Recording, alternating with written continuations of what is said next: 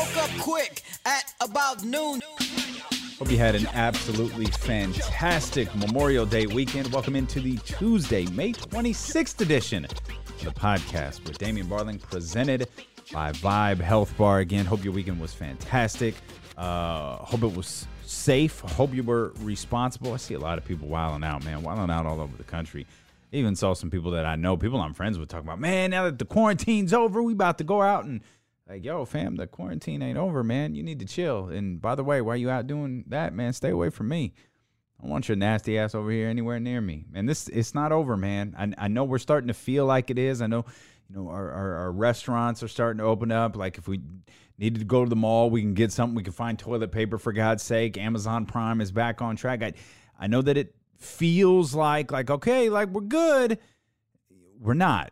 Just continue to chill, man. We're doing the right things. The reason that this hasn't spread to greater proportions, particularly here in California, is because we're doing things right, man. So let's keep doing that, and let's knock out the COVID-19 story, so to speak, first out the gate. Of course, it pertains to the NBA because Major League Baseball has handled their whole situation wrong, and we haven't heard a peep out of them. We have not heard a thing for Major League Baseball. It's funny, man. I didn't intend to not have a show on Friday, but I came into the studio Friday morning, everything normal, sat down, and for the first time that I can think of, whether it's the podcast or it's Be Conscious or it's the Sacramento Kings podcast, the wrestling podcast, whatever, no matter, it's for the first time to my absolute recollection, I just hit record, hit the intro, and started talking. Actually, it's not what I did. I hit record and I just started talking because I had opened up what was supposed to be Friday's show. I opened with like a cold open, and I was talking about Marty Mack. Marty Mack he passed away on Thursday, and I know Sacramento Kings fans are super familiar with him. NBA fans are familiar with him, and hopefully you've seen about 4 or 5 days worth of just glowing tributes about Marty Mack. He was a one-of-a-kind character. If you ever interacted with him, you probably didn't forget it. Like, he was something else. He, one of the terms that I was using on social media pretty regularly is he is the absolute definition of one-of-a-kind. And I thought, man, okay, here's what I'm going to do, because I don't know how to transition from talking about Marty Mack, to talking about, I had a story on Dak Prescott and the NBA and all of this other stuff. So I thought, okay, I know what I'll do. I'll do the cold open, and then I'll hit the intro as the transition. And because I did that, for some reason, again, I just sat down, hit record, started talking, and I've got the program in front of me. I can see the levels, and I noticed something at first, but it's like, okay, I just need to talk up a little bit more, and I'm doing this tribute for Marty Mack and the whole deal. And then I hit the transition, which is the intro, and not really paying attention, I didn't notice that the intro didn't register into my recording program. Recorded about a 59-minute show. And if I do say so myself, I'm quick to point out shows that suck, as evidenced by one of our shows last week that I had to re-record because I thought it was so bad. But I thought I thought it was great. And when I went to put the process on it and put it into the host, I realized my microphone wasn't registering. I was recording into the computer microphone. And man, I messed with it for about 15 minutes. I ran like all sorts of different processing through it, and I thought, oh, all right. Like, I could post a disclaimer that says, hey, I'm really sorry, this show doesn't have the normal sound quality it normal does. I know when I hear a podcast that normally has like A+ sound quality and it goes to like C sound quality, I'll just miss that episode because it's important to me. And people have asked me, a number of people have asked me about starting podcasts and, best ways to go about it. And one of the first things I'll tell people is, you got to invest in the right sound. And I couldn't make it work. So I did what I had done earlier in the week when I recorded, I think it was Monday's episode or Tuesday's episode or whatever it was. Shut things down. It's like, don't worry about it. Walk the girls. and came back to the house and realized I can't replicate what I just did. There's just absolutely no way I could replicate that. So I just thought, people are listening to the archive show. They're catching up on what we did Monday through Thursday, and I wound up not having a show on Friday. The reason that popped into my head right here is because I know one of the things that I was talking about on that Lost Friday show with the bad sound quality. Last week was obviously a very bad week for the podcast, by the way, given that I had to re-record one show because I thought it was so bad. And this one where I just had I guess you just call it a brain fart. Like I didn't do a sound check, and 59 minutes later I wound up paying for it. But as I attempt to get on track here today, one of the things that I was talking about was how baseball is just screwed up at every turn. Like Rob Manfred, the commissioner, for God's sakes, was out publicly saying, I believe this is going to get passed. I believe what the Major League Baseball owners put in front of the Players Association, I believe this is going to get a pass, and I believe that we're going to have baseball. This was like 3 weeks ago, and still we have nothing.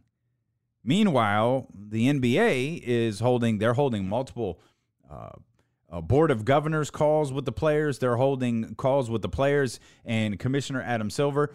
They're holding calls with the superstar only conference call. And now we've got individual conference calls going out with the league and every team. Every team is going to have input into what the NBA does upon its seemingly very, very likely return. It absolutely feels like the NBA season is going to happen. The question is, in what form? Are we going to get a minimum, 70-game season, 72-game season, 76-game season? I think Adrian Wojnarowski or Shams tweeted out a survey that went from the league to the general managers across the NBA saying, should we have just the playoff teams return? Should we have a 72-game season? Should we have a 76-game season? Should we reseed? Should we have a 1 through 16 seeding regardless of conference? Because remember, the conference thing, or the realigning of playoffs, just the top 16 teams make it regardless of conference. It's been a long conversation. And normally, you get that, I'm so mad that my team would have made the playoffs if we were an Eastern Conference argument. That we would have made the playoffs if we were an Eastern Conference team. Like you hear that from fans, or you hear that from, sports talk media, despite the fact that almost always, not 100% of the time, but it almost always winds up 8-8. The top 16 teams without conference realignment almost always make the playoffs. But you've heard a lot lately. I mean, gosh, I feel like we've heard it a lot over the last 3 years. Maybe before, it had quieted down for a while. We had heard it a few years before that. But one of the big things that is usually a turnoff, not from a fan standpoint, because I don't think most fans think about this, but I think from a television standpoint, from a league standpoint, and particularly from a player standpoint, is Portland versus Miami could be a playoff matchup. And think about that for a second. In a series setup that is a 2-1-1-1, or excuse me, 2-2-1-1-1 as it pertains to home court, you just can't fly. You gonna fly back and forth between Portland and Miami? Then that's crazy. That's a terrible idea. However, in our current situation regarding the National Basketball Association and the potential playoff picture that may be ahead of us, that ain't going to be a problem.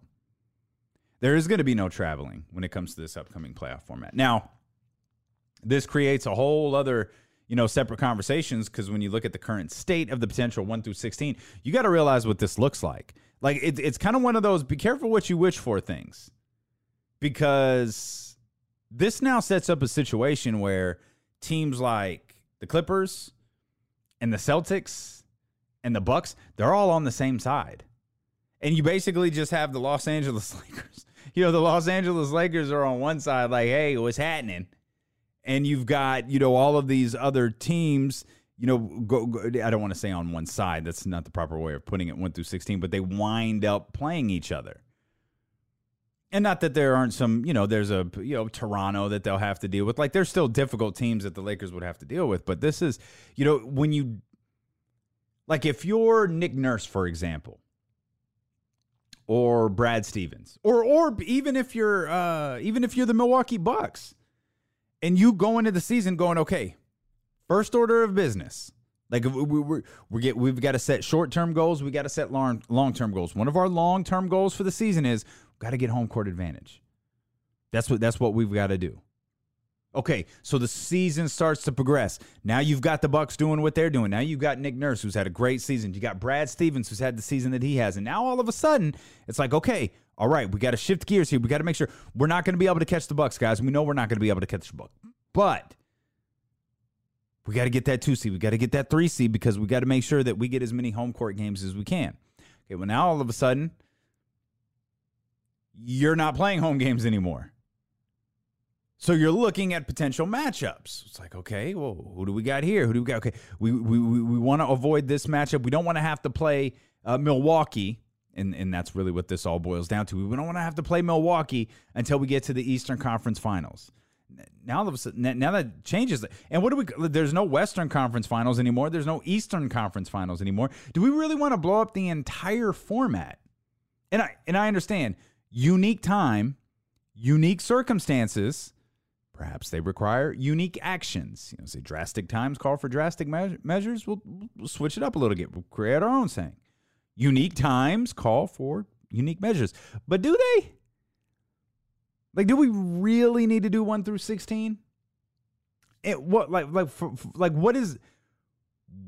now? And I guess you could argue, well, we just play around with it and mess around with it, see what happens. Like, why not? Again, extreme circumstances. Let's just see what happens.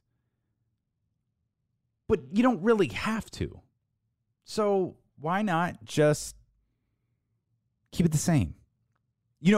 Maybe you try with this next year, because what you could do is my feeling is, this is my personal feeling on the season, finish it as close to normal as you can. I don't believe regular season games should be played. I don't believe 72 games should be played. I don't believe 76 games should be played, because what that does is it puts teams like, I'll take Sacramento out of the equation. I don't believe Sacramento has a legitimate chance to make the playoffs with 10 or 11 games. Mathematically, do they? Absolutely. Could things happen and they get it done? 100%. Would you want to see that chance? Sure. Yeah. Why not? Shoot. Why not? We know that regional television money is a factor. We don't know how broadcasting is going to be handled. Because think about this again. Let's say they go all 30 teams, or and the Kings travel to Orlando for 10 games. I don't know what the exact number is. Let's say they're trying to get to 72 just for fun. Let's say they play 10 games. Are they bringing their TV crew? Are they bringing the media? Are they shrinking broadcast crews and asking them to like double and triple up? Like, we're going to bring broadcast crews, say, from ESPN and TNT, and by default with TNT, NBA TV. Because are we bringing like TV guys and radio guys? Are we in a situation where the radio guy goes and the radio guy's voice goes out onto TV? Because still, no matter what you saw on the news this Memorial Day weekend, we're still very much in a global pandemic. And what the NBA has to do to get through this playoff stretch is to minimize a potential outbreak in the league. I'm not talking about a Rudy Gobert situation. I'm not talking about a Rudy Gobert and Donovan Mitchell situation even. I'm talking about widespread positive tests within the NBA that would force, because one positive test isn't going to shut the league down. I don't think 2 positive tests is going to shut the league down. But if it starts to spread further and we start to talk about a double-digit number of positive tests in the NBA, then this thing gets shut down. And the NBA has to find a way to minimize that. Adam Silver and the 30 clubs, they've got to find a way to minimize that, which is why I've always thought it would be silly it's not silly to ask Sacramento to go, which is why I get it's all or nothing. It's not silly to ask Sacramento to go. It's not silly to ask Washington to go. It's silly to ask Cleveland to go. It's silly to ask, Golden State, hey, go play these last 10 games of the season. Yeah, I know it feels like you're pretty much coming off an off season, and we're asking you to come back, knock out these 10 games. I think even one of the questions was, well, what's the latest day that you're okay with the season ending? And I think Labor Day was an option, middle of September was an option, and then the first, sometime in October was an option for the season ending. So my feeling is, I understand the regional money. I understand the regional television money, I understand the importance of that. But I think the ultimate importance is getting through this without a widespread outbreak. Because if the NBA is the first one back, and I'm not counting UFC, and I'm certainly not counting WWE and AEW and stuff like that. If the NBA is the first of the major sports back, if Major League Baseball can't figure this out, and it doesn't appear that Major League Baseball is on the verge of figuring anything out, if they're able to do this, then they're going to be very much the benchmark, just as they were when they shut things down. The NBA suspends their season, the NCAA follows, the NHL follows, Major League Baseball follows. Boom. NBA kind of set the barometers there. Now they have a chance to set the barometer again. How can you do it in the best case scenario? Unlike Major League Baseball, baseball hasn't started yet. Baseball doesn't have this ability to say, okay, we're going to contract here. And we're going to minimize the teams that can show up in, Florida or Arizona or Texas or some of these, states that they're considering holding baseball games and like mini leagues. They don't have the ability to do that. They've got an entire season to play, whether it's an 80-game season or, I'm wondering at this point if it winds up being less, if it winds up being, a 60-game season or a 70-game season. College football, college basketball, and the NFL just have the ability to kind of sit back and see, okay, where are we in a few months, and how did the NBA do? How did the NBA do finishing up? How did Major League Baseball do getting started? So my feeling is just minimize the impact. Minimize the potential impact as much as possible. Send the 16 teams, whether it's one bubble in Orlando or it's two bubbles in Orlando and Las Vegas, or maybe Houston gets worked in here, which, again, I think that's absolutely insane. But whether you're doing one bubble or two bubbles, however many bubbles you got, minimize the impact, potential impact, by just sending the playoff teams. Because you start incorporating these other teams, now you because it's easy to, like, for broadcasting is easy with the playoffs. You don't have to. Again, I'm sympathetic to teams' financial needs. I'm sympathetic to, we know furloughs are upcoming for the Sacramento Kings. I very seriously doubt they're the only NBA team that is doing this. But the league has to look at the best case scenario for them. And the best case scenario for them right now is to just get through this. Now, next year, which is why I think they need to stay 8-8. They need to stay with the current playoff format. As much as it feels like a new season, it's not.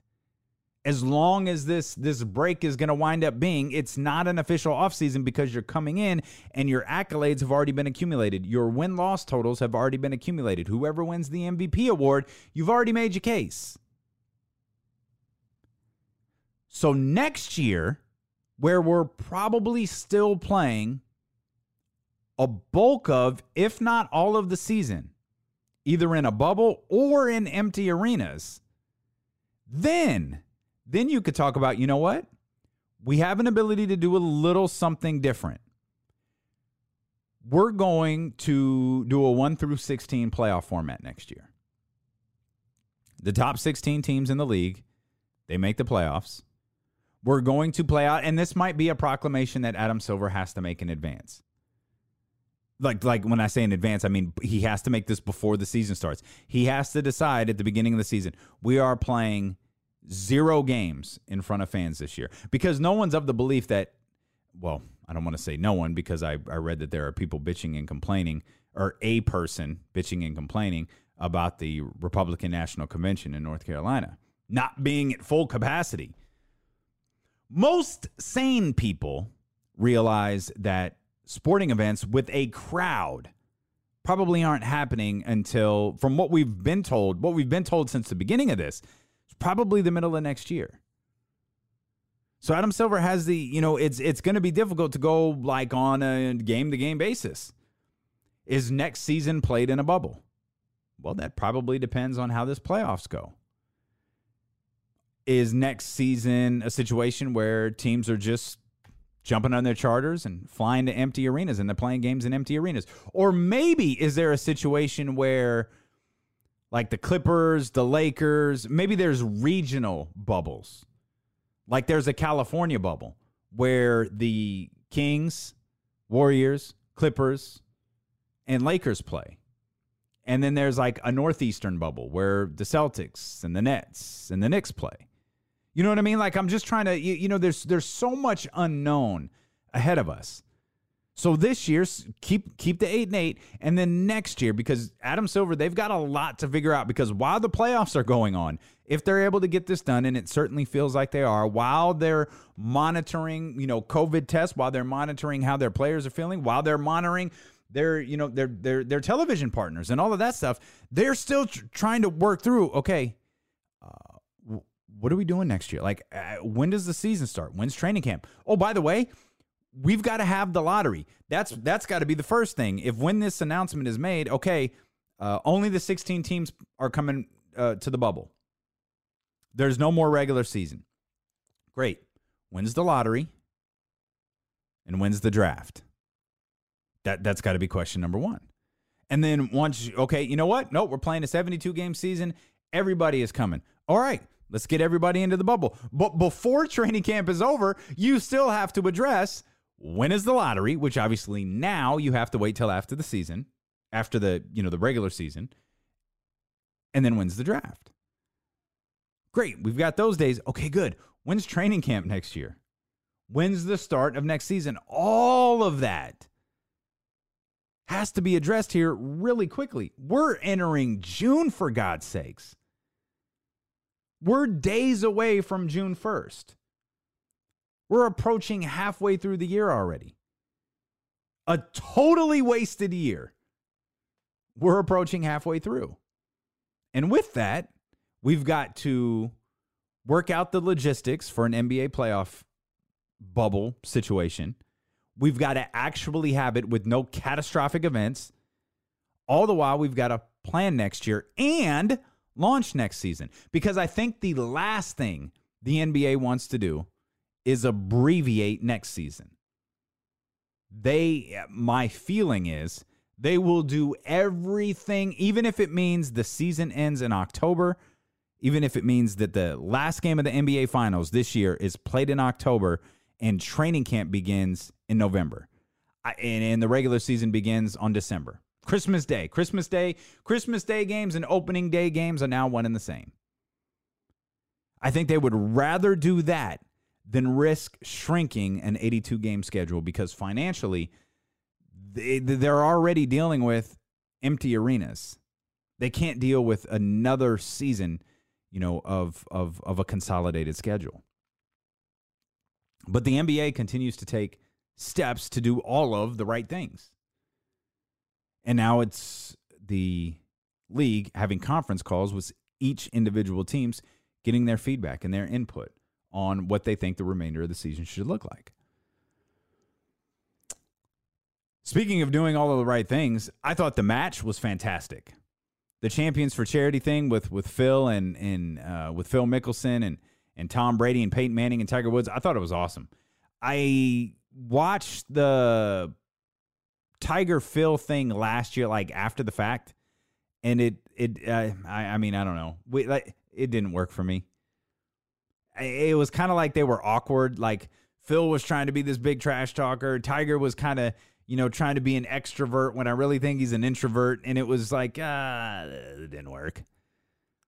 But Peyton and Brady added a nice little dynamic to it. I think Brady has more of a personality than we realize, or than we've been allowed to see in the past.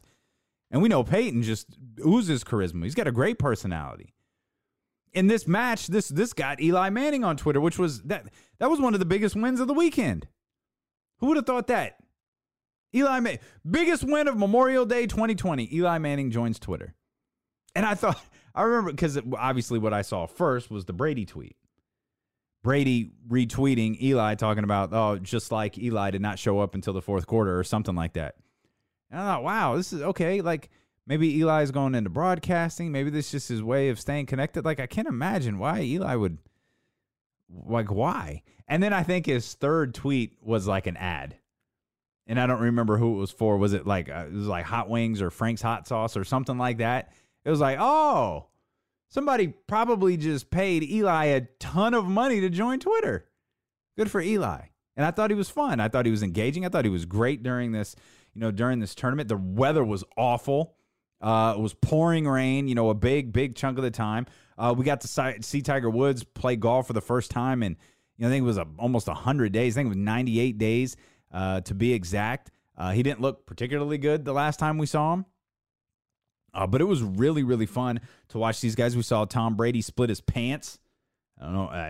We saw Tom Brady hole out a couple of times. We gave Peyton, a microphone in the rain, which was fun. Brady, we were talking, he would have brought Gronkowski because Gronk does whatever Tom asked him to do. Gronk go wrestle, take a year off, come play in Tampa with me later, come caddy for me. It's hard to get to him, right? But, do you bring Eli? Could do that. You bring Nick Foles. Yikes. That's good stuff. Peyton knows what buttons to push. He knows how to trash talk. Again, that's, the rain hitting the microphone, which is why it sounded like that. But it was, I don't think if I'm going on the Dave Meltzer review, 5 stars. I go 5 stars for the match. I thought it was great. I actually enjoyed it. I begrudgingly watched it because it's like, it's just sports podcast. Like, I got to watch it. But it was fun. Like, not that there was anything else on. Not that I was, man, I'm really missing out on blah, blah, blah, blah. I thought it was great. 5 stars. Just fantastic. Absolutely fantastic. Oh, what? So, okay. Full disclosure. I couldn't do Lance, man. Sorry. I swear to you, I tried. I couldn't do the Lance Armstrong 30 for 30. And when I say I tried, I need to be completely honest with you. I told you that the trailer where he said, this is my version of the truth, rubbed me the wrong way. Or what did he say? No, that wasn't it. What did he say? This is the truth as I remember it. It's like, oh, okay. So this is going to be a 4 hours of Lance full of shit. All right, I'm good. I'll pass. Thank you, though. I turned it on. A little late, about 20, 30 minutes into it. Thought, well, I'll watch it from here. I'll catch up later. Turn it on. There's Lance. It's for whatever part it was on. The sit down was on Lance. And as soon as I saw him, I listened to him for about 12 seconds. And I just said to no one in particular, nope, can't do it. I can't watch this. I just can't watch this dude. I can't take him seriously. No matter what he says here, I wouldn't believe him. I'm good. I turned it off. Passed on it. So I didn't watch the Lance Armstrong deal. So if you did, give me a heads up. Like, was it good? Is it worth watching? Do I need to go back and check it out? If it is, then if you tell me it's good, I'll stomach it and I'll go back and watch it. 916-888-5898. Speaking of, there was a lot of rumblings about another, I believe it, what do we've got here? A 9-part series. The Man in the Arena. Man, see, this is how misinformation gets out there.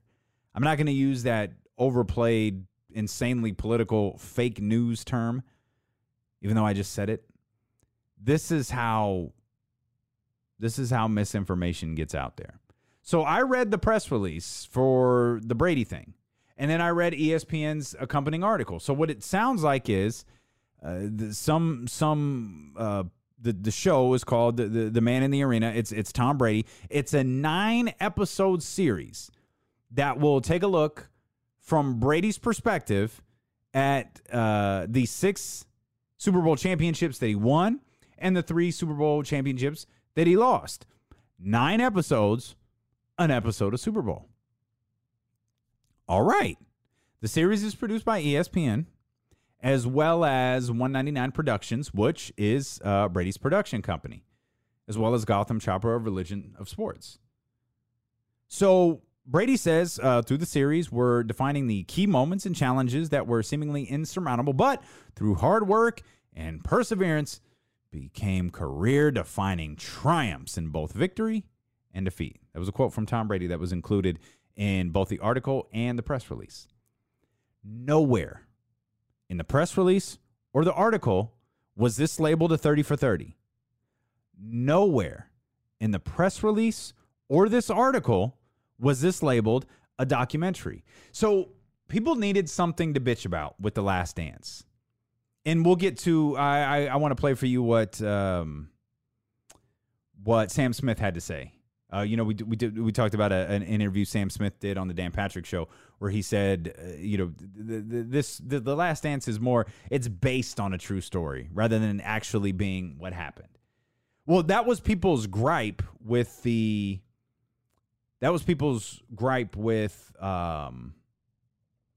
Last Dance is that, well, Jordan was involved, so it was only going to be so honest. And if I just wish it was more honest and all of this, other stuff.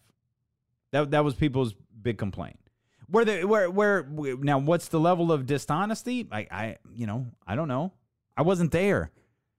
In fact, most of us that weren't there. Sam Smith, perfectly qualified to talk about, what was honest and what was dishonest because he was there.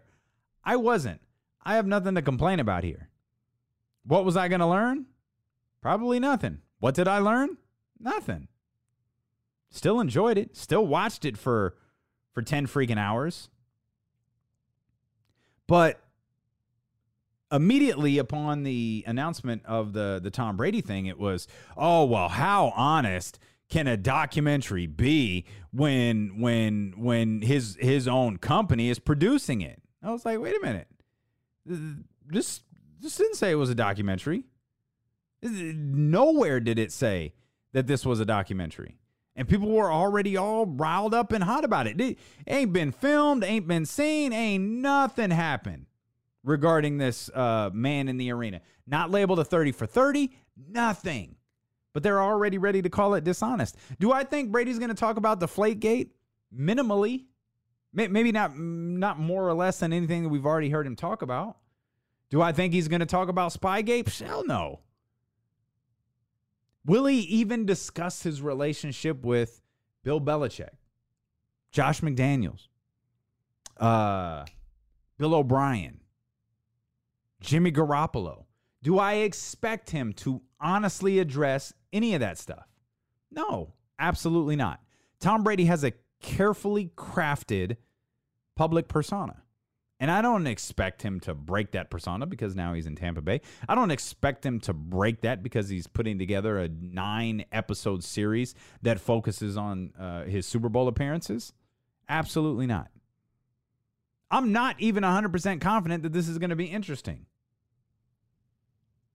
Because, with The Last Dance, at least we got, whether we liked what we saw or not, we got to look into what made Jordan great. It was his competitiveness. It was his competitiveness, and perhaps it was his pettiness. That's what made him great. Okay, cool. I don't even know that we're going to get that out of Tom Brady. We might. I have no idea. But I'm not going to crap on this because it's like, well, how can this be a fair documentary? It's not a documentary. It's a show. It's a show about his Super Bowl appearances, and he's in charge of it. So what? A documentary and a show aren't the same thing. And we have encompassed in recent years, 30 for 30 has almost taken the documentary title away. Like, oh, this is a 30 for 30. 30 for 30s aren't documentaries completely either. They're sides of a story, as we know now from the Jordan episode. Sometimes we get more balanced sides of a story. Sometimes we don't. But I'm not quick to crap on this because Brady's producing it. See what comes about of it. Like, watch the first episode, then crap on it. Let's see who's involved with it. I mean, did they going to talk to Eli? How many members of the St. Louis Rams are they going to talk to?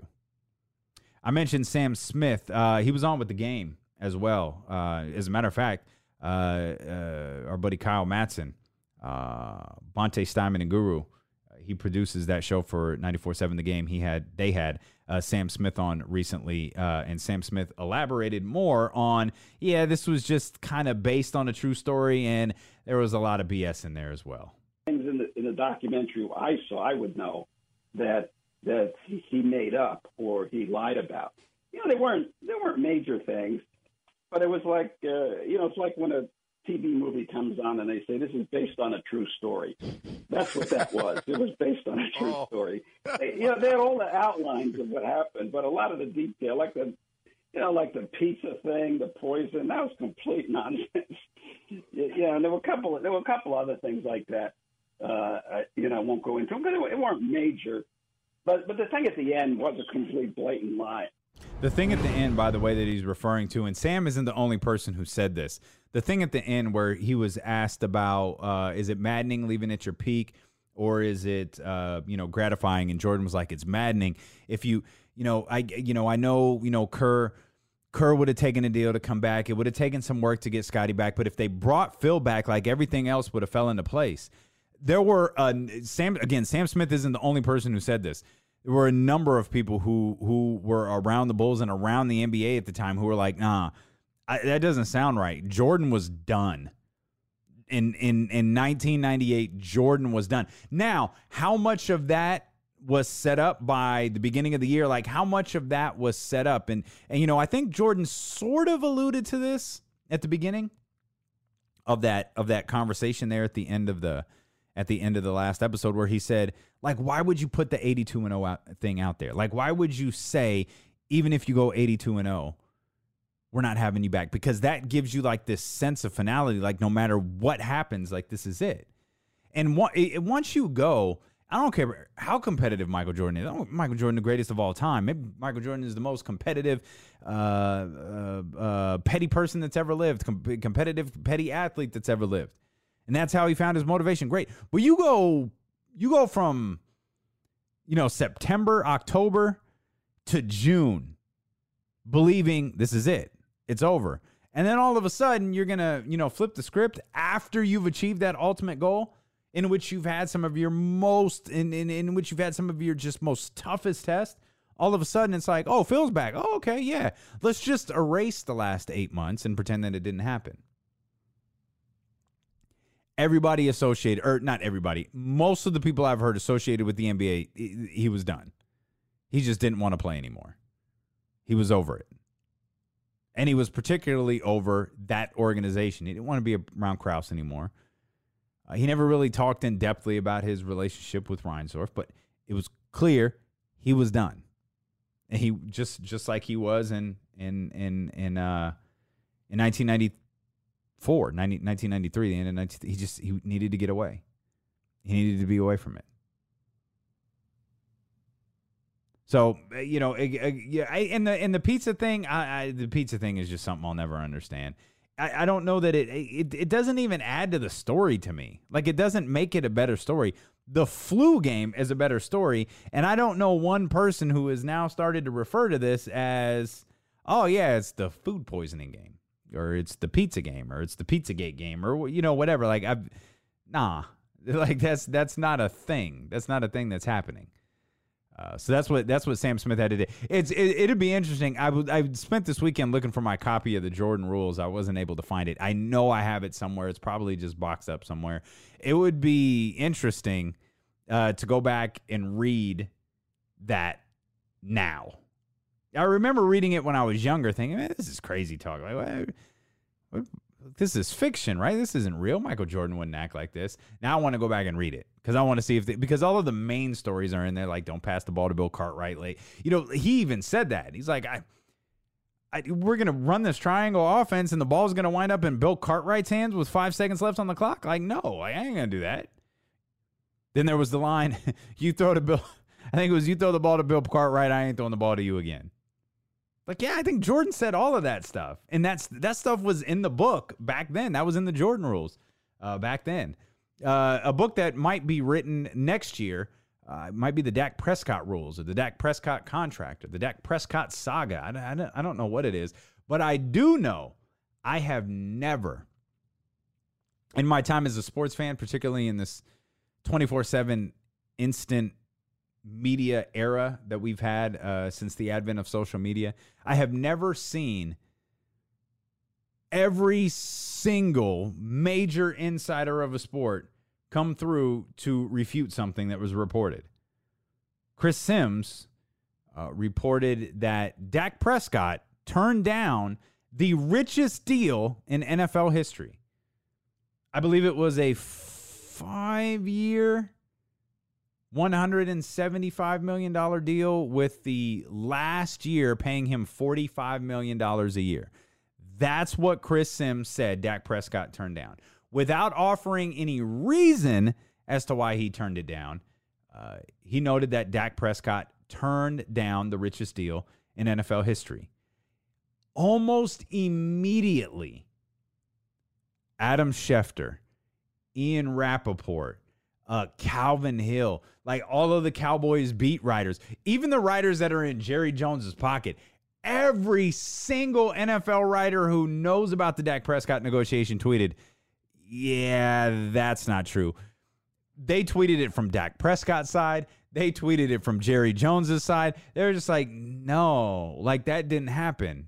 The hang up right now between the two is Dak wants a shorter contract and the Cowboys want a longer term contract, with the belief that the Cowboys want 5 years and Dak wants 3 or 4.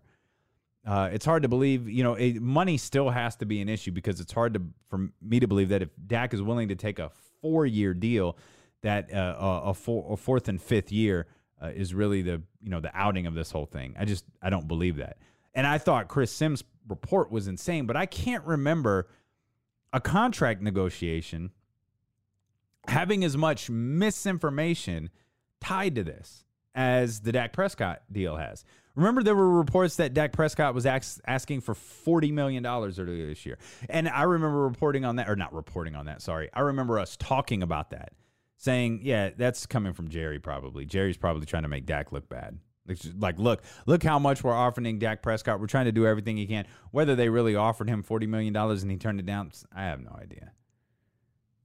But you start looking at some of these stories that go out there, and it's like, okay, this story is meant to make Dak Prescott look bad. I haven't seen a story come out that would obviously be from Dak Prescott's camp that would make the Dallas Cowboys look bad. I actually feel like Dak's camp has been pretty quiet. They have refuted reports. They refuted the $40 million per year demand. They refuted the Chris Sims report that came out last Thursday, I think it was. And, of course, everybody else on the planet refuted that report as well. But this has just been one of the stranger contract negotiations I can ever remember. It's like, and now we're left with assumptions, and now we get into this thing like I saw a unfortunate, lengthy, I fell down this rabbit hole, like Mike Freeman was tweeting about Cam Newton and like Cam Newton haters, and you see all these people tweeting about like the type of money Cam wants. It was very reminiscent of Colin Kaepernick. You know how everyone on the planet knew that Colin Kaepernick wanted starter money and he wanted a starter position and he wasn't going to be a backup and he didn't want this and he wanted to play here but he didn't want to play here and he wanted to play for this coach but he didn't want to play for that coach. Enough misinformation had been thrown out there that you could pretty much make up whatever you wanted to at this point. I feel like I really feel like we're heading down that territory with Dak Prescott. There has been so much, and this is going back to before the start of last season. And Dak had one of the most, Dak, he goes out there, he throws for 500 yards, throws 4 touchdowns. Man, his price tag just went up. And then the next week he throws 3 interceptions, 200 yards. Man, how much money did Dak lose this week? It's like Dak's long-term future with the Dallas Cowboys was riding on every single game that he was playing last season. And then the offseason got here, and we just got report after report after report. And you don't know what's true and what's not. Because, again, I don't think Dak Prescott's side is talking. I think Jerry Jones' side has talked. And to be fair, I don't think they were behind that $175 million report that came out last week. I don't know who Chris Sims talked to or who said that to him that made him feel confident enough to say it out loud. I don't know. But I do know, I don't think that like the Cowboys have said anything in very recent memory. And I don't think that Dak's team has said anything like at all. The Oakland A's find themselves in a very real life situation. The Oakland A's have not paid their rent to use the Ring Central Coliseum, according to the interim executive director of the Stadium Authority. Henry Gardner told the Bay Area News he's the interim executive director. I thought this was a hell of a quote regarding the Oakland A's. They said, and this is the quote here, they said because they haven't used it, they were not able to generate revenue and they have no ability to pay. We recognize that we've all been upended in a number of ways. Maybe there are some things we are willing to negotiate and waive. But we can't just say no rent. The Oakland A's, again, they find themselves in a very, very real-life situation. Hell of a weekend for Mike Tyson. Mike Tyson will be at AEW Dynamite tomorrow night on TNT. He was at AEW Double or Nothing. Going to talk about Double or Nothing and the rest of the news going on our exclusive wrestling edition of the podcast, available on patreon.com/Damian Barling or DamianBarling.com, and click the Patreon button in the upper left-hand corner. You can join our community over there and get a number of exclusive Patreon podcasts, including our wrestling edition where we review Double or Nothing, which it was a good show. I thought the main event was great. It was one of those you're either going to love it or hate it type deals. I thought it was a lot of fun. I enjoy it. I enjoy, I enjoy the Money in the Bank thing, the, Firefly Funhouse. I appreciate that they're trying. Both wrestling companies are trying to do something different. I think AEW is doing a hell of a job right now of putting on good television. And I love that Mike Tyson was there. Mike Tyson has been offered $20 million to come out of retirement and compete for the Bare Knuckle Fighting Championship. 53-year-old Mike Tyson has gotten everybody's attention with his workout videos of late on social media. Tito Ortiz told TMZ he had been contacted by Mike Tyson. Evander Holyfield also reportedly is considering a third bout with Iron Mike. I don't know much about the Bare Knuckle Fighting Championship, and when I say I don't know much, I mean I don't know anything about the Bare Knuckle Fighting Championship. I assume it doesn't have a commission.